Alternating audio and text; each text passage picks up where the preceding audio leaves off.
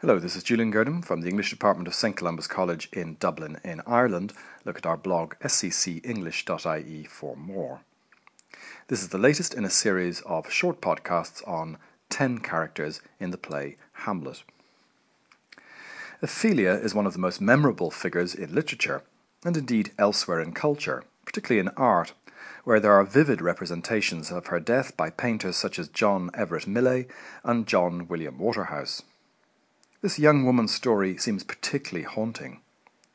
She doesn't in fact appear a great deal in the play compared to major characters such as Hamlet himself or Claudius, but it's difficult to come away from a performance without her fate in your head. She is, in the correct use of the word, truly pathetic, where pathetic means evoking pity or sympathy.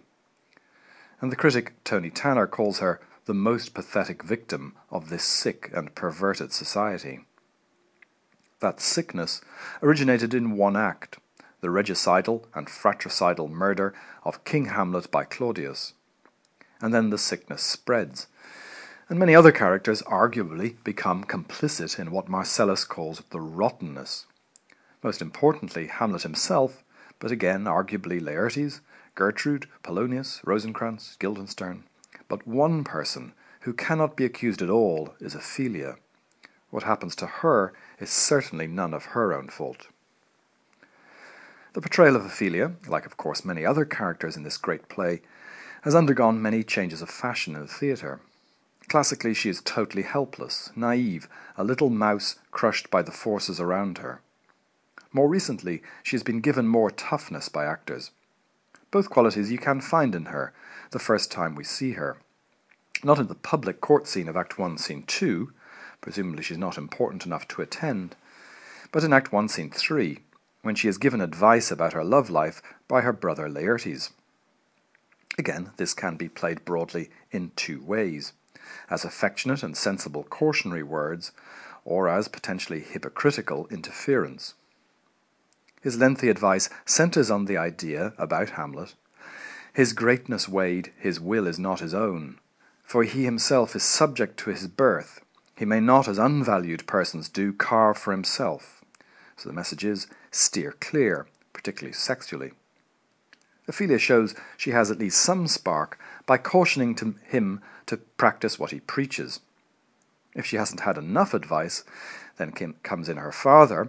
See the previous podcast on Polonius. His advice is more like an order.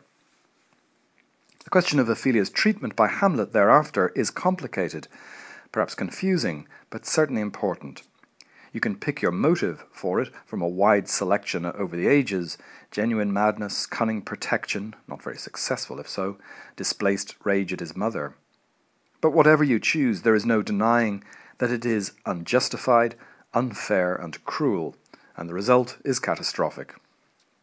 After Hamlet leaves, in Act 3, Scene 1, in the Get Thee to a Nunnery scene, Ophelia speaks heartbreaking words, and ones very useful for us as students of the play, since they give us a vivid portrait of Hamlet before his father died.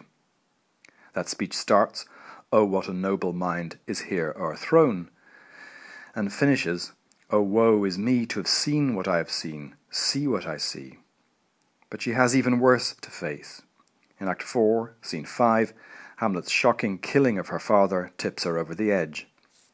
It can't be much worse than seeing your boyfriend abuse and reject you before he kills your father. By Act 4, Scene 5, she is clearly out of her mind, and that is the last time we see her. Her death is reported by Gertrude in Act 4, Scene 7 to her brother. Just do be careful on reading this.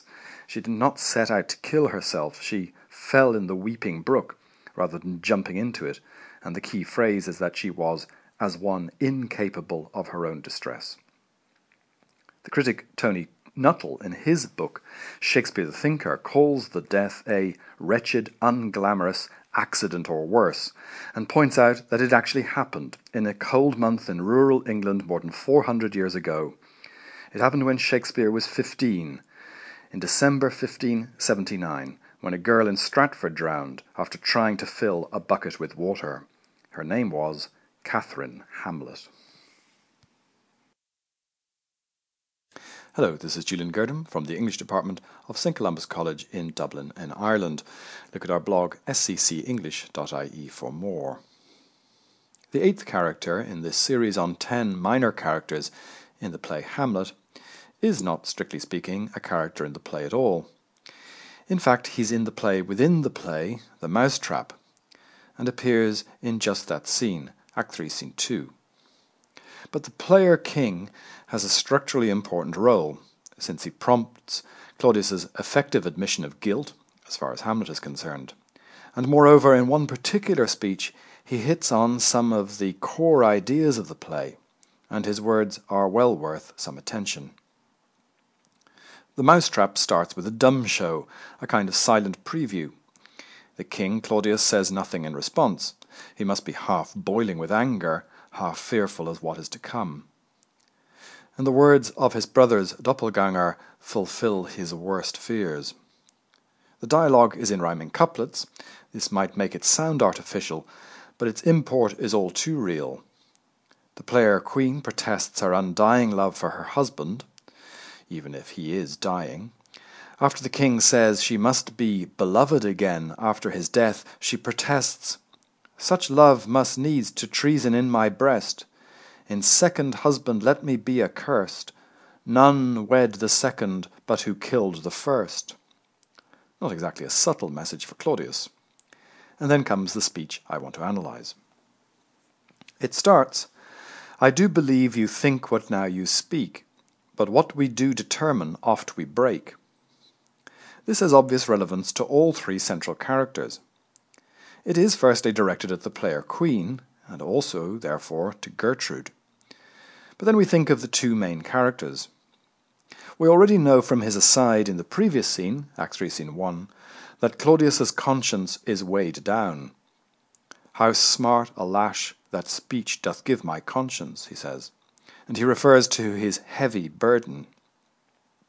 And in the next scene, Act 3, Scene 3, we hear the full details in his soliloquy, "O my offence is rank, it smells to heaven.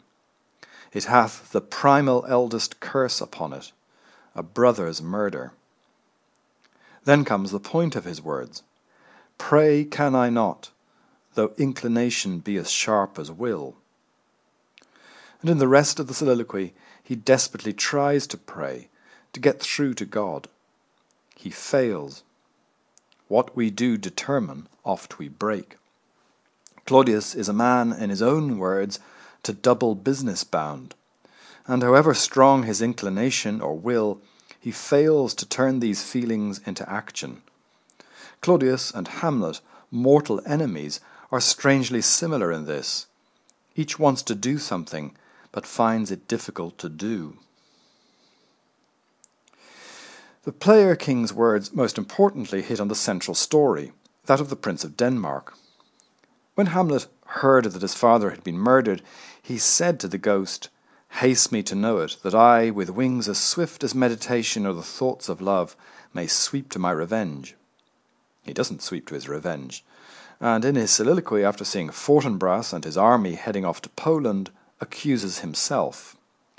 "How all occasions do inform against me, and spur my dull revenge," and "I do not know why yet I live to say, this thing's to do, sith I have cause and will and strength and means to do it." His revenge is far from swift. Instead, it is dull. The rest of the player king's speech essentially repeats this idea. "What to ourselves in passion we propose, the passion ending doth the purpose lose." And towards the end of it, he again hits on a central idea. "But orderly to end where I begun, our wills and fates do so contrary run, that our devices still are overthrown. Our thoughts are ours, their ends none of our own." Few lines so perfectly capture the essence of this play. Life is not neat. It does not turn out as we expect it to, or want it to, and we do not control our destiny.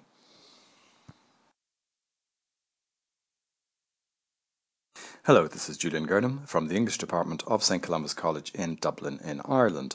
Look at our blog sccenglish.ie for more. This is the second last in a series of short talks about minor characters in the play Hamlet. Late in the play, at a critical moment, we meet a new character, one of little real importance, and one whose role is often cut drastically. But Shakespeare did know his stagecraft.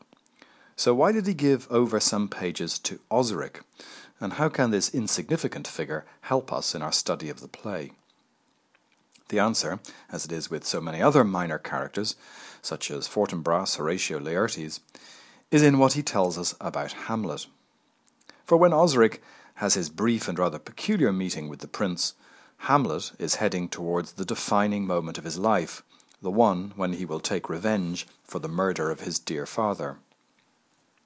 As I've already said in a couple of these talks, particularly those on Polonius and Rosencrantz and Guildenstern, Claudius's court is full of sycophants, people whose only real concern is their position in the court, and who lack any moral fibre, just like their boss. Osric seems to be one of these. He has come to organise the fencing match with Laertes. His first slurpy line to Hamlet is, "Your lordship is right welcome back to Denmark," and Hamlet immediately skewers him by calling him, to Horatio, a waterfly, a nothing, a skater over the surface of things. By the way, if you take out the commoner garden words such as the, a, and so on, the most commonly used significant word in the play is lord, and a pretty good proportion of these lords seem to come from Osric. This is a hierarchical culture in which everyone calls each other lord. When Hamlet says it is hot, or cold, or sultry, Osric agrees with him every time. When he finally gets around to delivering his message, he produces an absurdly baroque sentence which Hamlet immediately mocks. "Sir, his definement suffers no perdition in you," and so on. And Osric rises to the bait. "Your lordship speaks most infallibly of him." There follows much stuff about the details of the fencing, and Hamlet seems to be enjoying toying with this waterfly. So if we can dismiss the waterfly as a man of no importance in himself, he does nevertheless serve the function of highlighting something in Hamlet, a state of mind we have already seen suggested in his encounter with the first gravedigger, who will be the subject of the next and final of these talks. In his discussion with Osric, there's none of the fraught intense Hamlet of the early part of the play. Instead, he seems liberated, unbothered, light on his feet, ready for what is to come. And after Osric is gone, he says to Horatio that such men are "the same breed that I know the drossy age dotes on, who sound the tune of the time. They are a sort of yeasty collection, which carries through and through the most profound and winnowed opinions, and do but blow them to their trial, the bubbles are out." But there's no anger here. As we've seen since he returned from Hamlet, he is at ease with himself, ready for what is to come. And when Horatio says that he will put off the fencing match, in case there is something underhand about it, Hamlet responds, "Not a whit. We defy augury. There is special providence in the fall of a sparrow. If it be not now, 'tis not to come. If it be not to come, it will be now. If it be not now, yet it will come. The readiness is all. Since no man knows aught of what he leaves, what is to leave betimes? Let be." And there is the answer to the famous question, to be or not to be. Let be. Hamlet has some much more serious encounters to come in the remaining pages of the play, with Claudius most of all. But even in that short scene with Osric, we can see that he is now at ease, comfortable in his own skin, ready to face what is to come.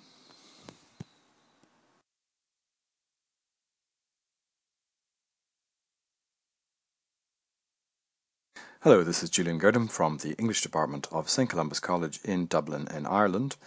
Look at our blog sccenglish.ie for more. And this is the final talk in my series on 10 relatively minor characters in the play Hamlet. Finally, today, the first gravedigger. This talk is therefore appropriately about finality. Death haunts the end of Hamlet. The deaths of virtually everyone, except Horatio and Fortinbras, take place. Death started the story too, the murder of King Hamlet by his brother Claudius, a murder which opened a Pandora's box of death. And we've always known that death was where it was heading to, from the moment that the ghost insisted that his son has to revenge his foul and most unnatural murder. Either Claudius or Hamlet was always going to die, or as it turns out, both of them, and plenty of others too. In some way, Hamlet's old self, hesitant and over-intellectual, seems to suffer its own death on the journey to England, and when he returns to Denmark and rejoins Horatio, he is almost reborn. In his letter to Claudius he wrote, "I am set naked on your kingdom." He comes for his revenge like a naked newborn babe, and the final act of the play starts very much with death, as two gravediggers discuss the doubtful nature of Ophelia's death. As Tony Tanner points out in his introduction to the Everyman edition of the play, the first gravedigger, quote, makes a most pertinent point, even when he seems to be mocking legal pedantry. They are discussing, apropos of the doubt hovering over Ophelia's death, suicide, and he says, "For here lies the point. If I drown myself wittingly, it argues an act, and an act hath three branches. It is to act, to do, to perform. It is Hamlet's problem and task to work out the relations between acting, doing, and performing, to somehow recover or re-establish, to use his own phrase, the name of action." End quote. The gravediggers are men entirely easy in the presence of death, accepting it simply as a natural part of the process of life. As Horatio tells Hamlet about the first gravedigger, custom hath made it in him a property of easiness, and Hamlet replies, "'Tis e'en so. The hand of little employment hath the daintier sense." What we see in Hamlet, as he comes towards the end of the play, and to his revenge, is that he too is losing his daintier sense. There follows the famous conversation between Hamlet and the gravedigger. Not surprisingly, the topic is the one thing these people of very different classes, royal and lowly citizen, have in common, death. And it is the nature of the conversation about this gloomy and distressing subject that matters, for what it tells us about Hamlet and his state of mind right now. Though they may be of different classes, and one man is uneducated, whereas the other is a student of philosophy, in these pages they seem equal. The gravedigger's quick-wittedness pleases Hamlet. "How absolute the knave is," he exclaims to Horatio, and follows this with, "We must speak by the card, or equivocation will undo us." Exactly. Hamlet has been struggling all along to get things right, to be precise, and here is someone who is absolute. There is also a personal connection.